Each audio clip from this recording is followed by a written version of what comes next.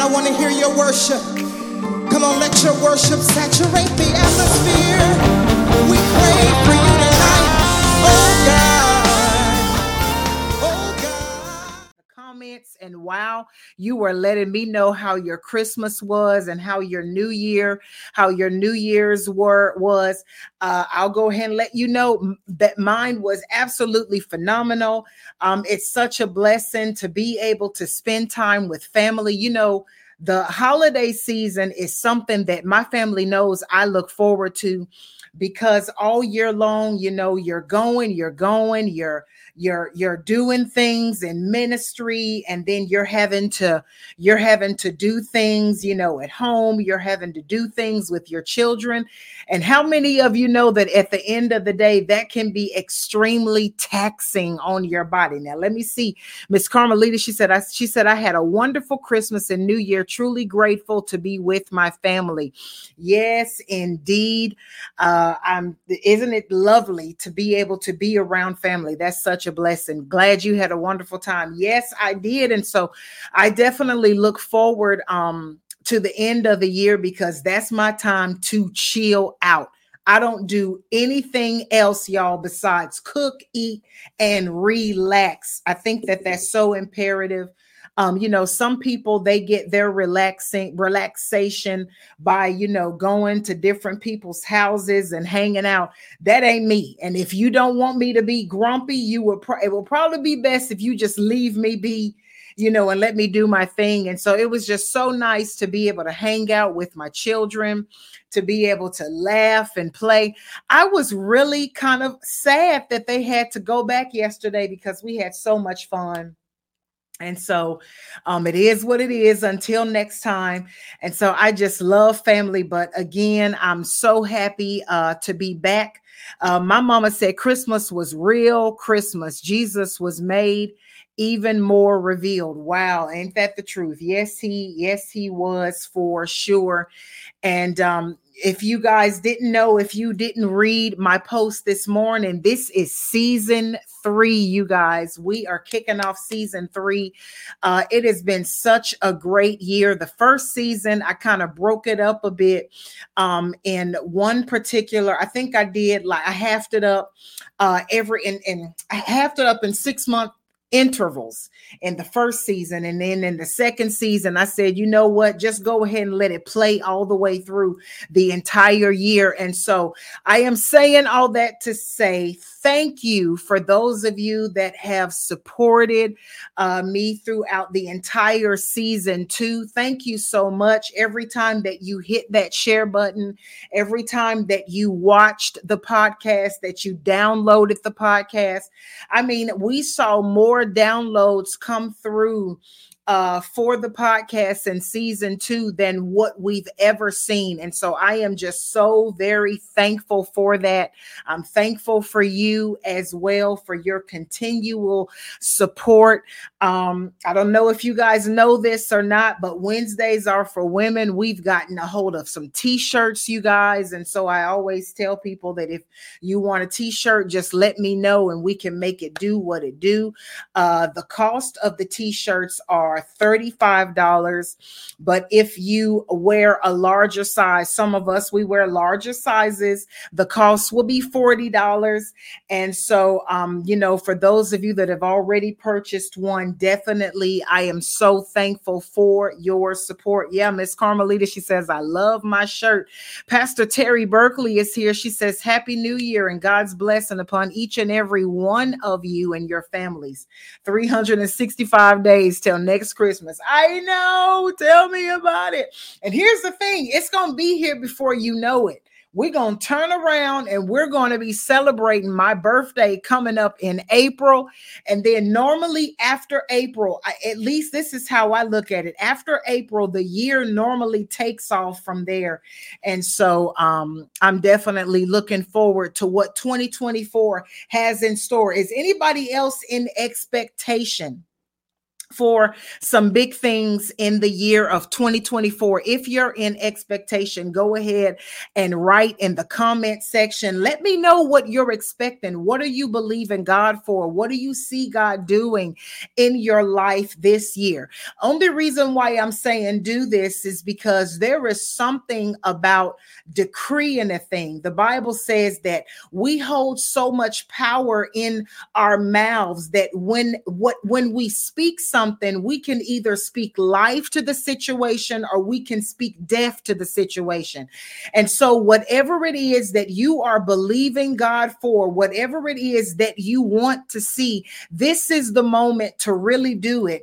And the reason why, a lot of times you'll hear your pastor talking about making whether if it's a New Year resolution. I don't really believe in that, but if it's, making a New Year resolution, making a vision board, writing out your vision, it's imperative that you do it at the beginning of the year. Why is that? Because how you enter a thing is how you will end a thing or how you will exit a thing. If you enter it with expectation, if you enter it with faith and believing that God is going to do something great, if you enter it already establishing order, already setting your goals and writing things out and setting up or getting together with individuals that are going to keep you accountable. That is imperative. And we're probably going to end up touching on that today, but it is imperative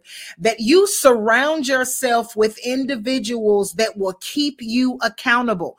They will hear what it is that you are wanting to do, and they will remind you every time, hey, have you started working on that thing yet? Have you looked into that thing yet? These individuals, it is very necessary. They might be irritating sometimes because let's be honest, every day you don't always feel like doing it. Some days you just want to just give up and you just want to crawl into a hole and just remain there.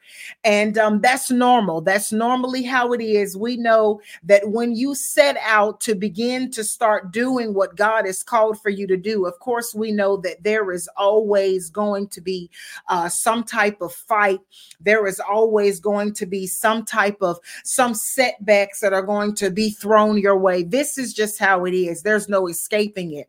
But every day you have to wake up with some type of determination that you're going to get it done, or else you'll end the year saying the same stuff. You'll end the year not seeing anything, not having accomplished anything. That's just the way that it goes. I don't know where we get this concept from that if we spin around 3 times, or if we put a bunch of seed in the ground, or if we shout till there's no more voice left in us, that everything is just going to magically happen. That's not the way that it works, y'all. The way that it works is you shout and then you spin and then you attach a command to that. And I often tell people that I can lay hands on you all day. You can come to every prayer line that I set up throughout the entire year.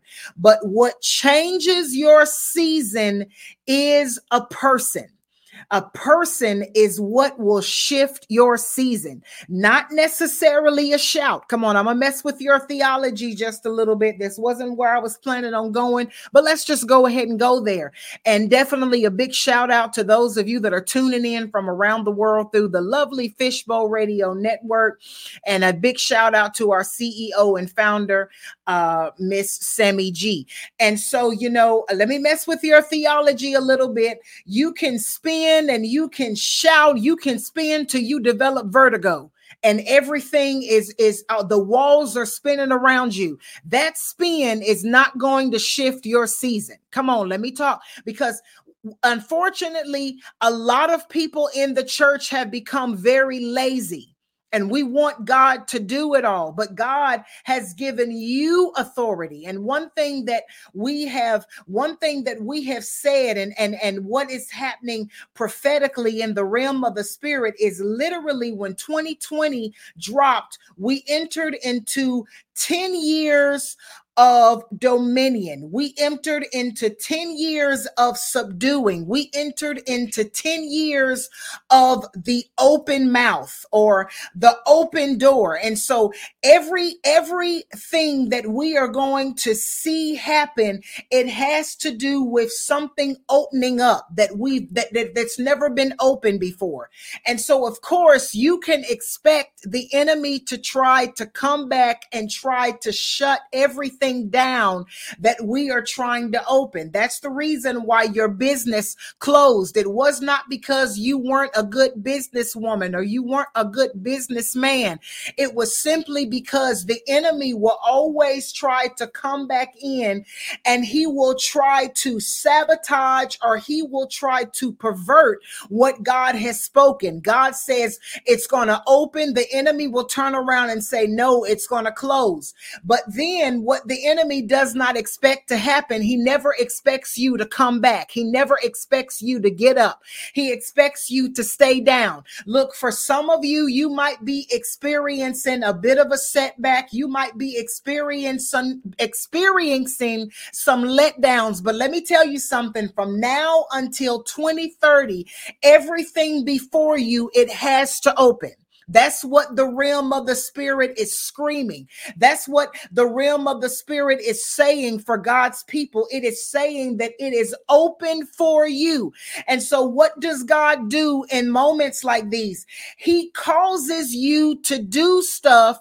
He causes you to do stuff that the world might be saying it's not time for. God will say, no, get up and do it now. Get up and start preparing for it now. But God, the economy ain't ready for it. Get up and do it now. I remember there was a woman that had come to, I don't know if it was to our church or if it was some type of conference that we were having.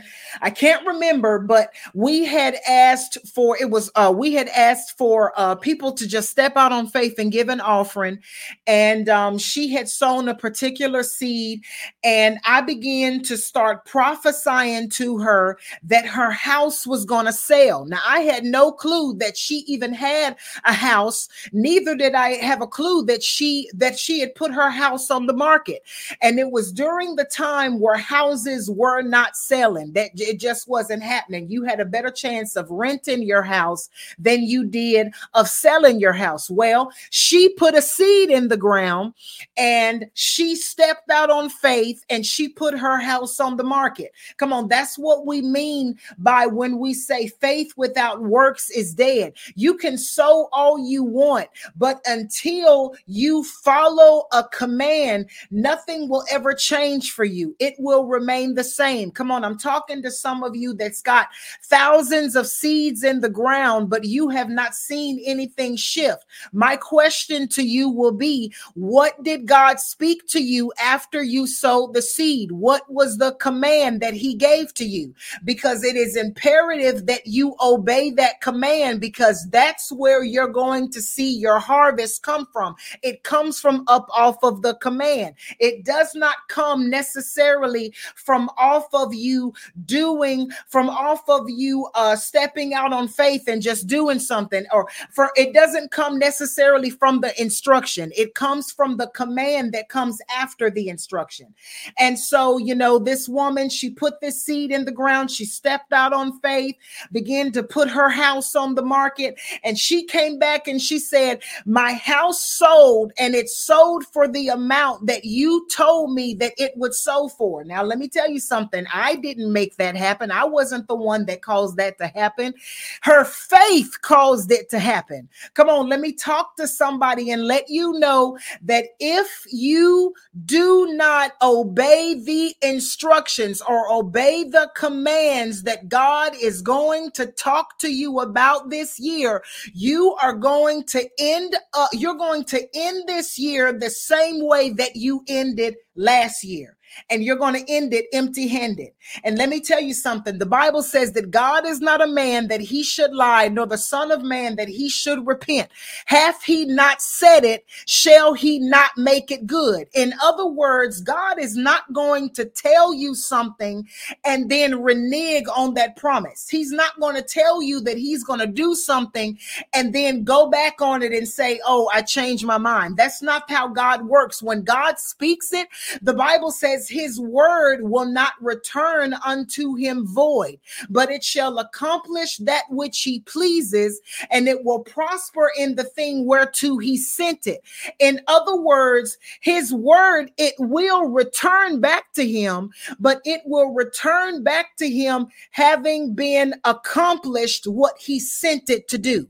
It will not return back to him void. It will not return back to him having not done anything. And so let me dress back for a second, because I started to say something and I feel an anointing on this. Let me get a quick sip of water. Y'all like my cup? My son gave me this cup for Christmas. Bless my heart. It's not a Stanley cup. Some of y'all got Stanley cups. I didn't even know that existed, but I like my cup. And so I started to say a moment ago that it's not the laying of hands that shifts your season. It's not you standing in line and being and receiving a prophecy. It is a person. God will send a person in your life that carries an instruction on their mouth. Now, in their mouth. This is what happens the majority of the time. That person comes with an instruction that we don't like. Let me prove it to you in the word. There is nothing new under the sun, y'all. This kind of stuff has been happening for years, and it will continue to happen for years, because we as men, we have wheels. At the end of the day, we have a wheel at the end of the day. And so God is not going to make anything happen for you. It all rests upon your obedience. The Bible says there was a man by the name of Naaman. Naaman had leprosy. Naaman wanted to be healed of his leprosy. Naaman did not know that there was a prophet that knew of a God that had the ability to heal. He didn't know nothing about that. So Naaman, he began to start seeking out a different way on how he could get healed. The Bible says that the king at the time knew of Elijah, and the Bible says that Elijah, the Bible doesn't even say that the king told Elijah. The Bible says that the Spirit of God told Elijah what was going on, and Elijah said to the king, hey, don't you know who I am? Don't you know of the God that I serve? And this God is able to bring healing. The Bible says that Naaman was told to go to Elijah. Elijah's going to have your answer in his mouth. What is God doing? God is getting ready to shift his season. He went through a season of infirmity. Come on, some of you have been walking through seasons of infirmity. God was getting ready to shift Naaman's season and bring him from infirmity into complete healing. The Bible says he goes to Elijah. Elijah says to him, this is what I want you to do. Go and dip yourself 7 times in the River Jordan. Now, if you know anything about the River Jordan, it is dirty water. But the River Jordan is very famous. This is the same river. I believe it was Elisha, but anyway, it don't matter. This is the same river that Elijah crossed over before he was taken up in the whirlwind. This is the same river that Joshua crossed over right when he got his command to lead the people after Moses died. This is the same river that Jesus was baptized in. Okay, this was a very important river, but it was dirty. Naaman, knowing and understanding that this river is dirty, Naaman said, okay, this is what we're going to do. We're not going to dip in the Jordan River. We ain't going to do that. And Naaman began to start complaining about his instruction. Come on, I want to help somebody on today. I want to get somebody to a place where they see the manifestation. I want somebody's eyes to come open so that you can understand why the manifestation has not been taking place. The Bible says Naaman complained, and the longer that he complained, the longer he remained in his situation. Come on, let me tell somebody, the longer that you make excuses, the longer that you complain and you not listen to your instruction, that's the longer that you will remain in your situation. Come on. The Bible says that Naaman, he said, how come he couldn't tell me to go dip in this river? It's much cleaner. How come he couldn't send me over here? And the Bible says that one of his men said to him, if you would have done it by now, your situation would be, you would be out of this. You would be healed. If he would have told you to go dip anywhere else, you would have been up out of this. But that was not the instruction. The instruction was go dip in the Jordan River 7 times. Naaman came back to himself and he said, okay, this is yucky. This is dirty. But God, if this is what you want me to do, I'm going to do it. The Bible says that Naaman, he went and he obeyed the instruction and instantly he was healed. But here's the thing. God did not just give him regular adult skin. The Bible says that his skin was baby soft. It was like newborn baby skin. Come on, for some of you on today, there is a new season that God is ready to bring you into. God is ready to bring you into bigger places, but you are holding on to things that should not go with you into your next. Some of you, God has been giving you the instruction on how to get to your new, but you refuse to do it because it's not what you are used to. Can I just tell you this? This is where I'm going to be going in this season. Can I tell you this? When God says that he's going to do a new thing, clear out your mind of everything that you've seen God do before. Let that go, because what he is getting ready to do, you've never seen it. And so your mind cannot comprehend the word new, because we only know what we're used to. And so when we hear God say that he's going to do a new thing, we come up with what that new is going to look like. And what happens is God shows up with the new thing, but because it's not what we thought that it was going to look like, we dismiss it and we end up missing a thing, because we as humans, we cannot understand fully what new means. Come on, for some of you, God wants you to let go of what you have seen before in the past, because what God is getting ready to do is nothing like you've ever seen before. That's it, Mr. Silva. Eyes have not seen and ears have not heard. I have been holding on to that scripture since we've been on holiday break. God's been dealing with me about this thing, because this is what we do as human beings. We look for what we're familiar with. The Bible says the reason why so many people could not believe that Jesus was the Messiah was because they thought that the King of Kings and the Lord of Lords, the one that Isaiah prophesied about, they already summed up in their mind what he was going to look like. They thought that he was going to look a certain way, and he was going to come from royalty, and he was going to act a certain way. And so when Jesus stepped on the scene, they could not recognize this new thing, because they had already summed up in their mind that this is what the new king is going to look like, because this is what we're used to. This is what kings have looked like before. Jesus steps on the scene, and the first thing that they could not understand is the fact that he was born in the hood. How can a king possibly come from the ghetto? This don't make no sense. Already my mind cannot understand this concept, because the king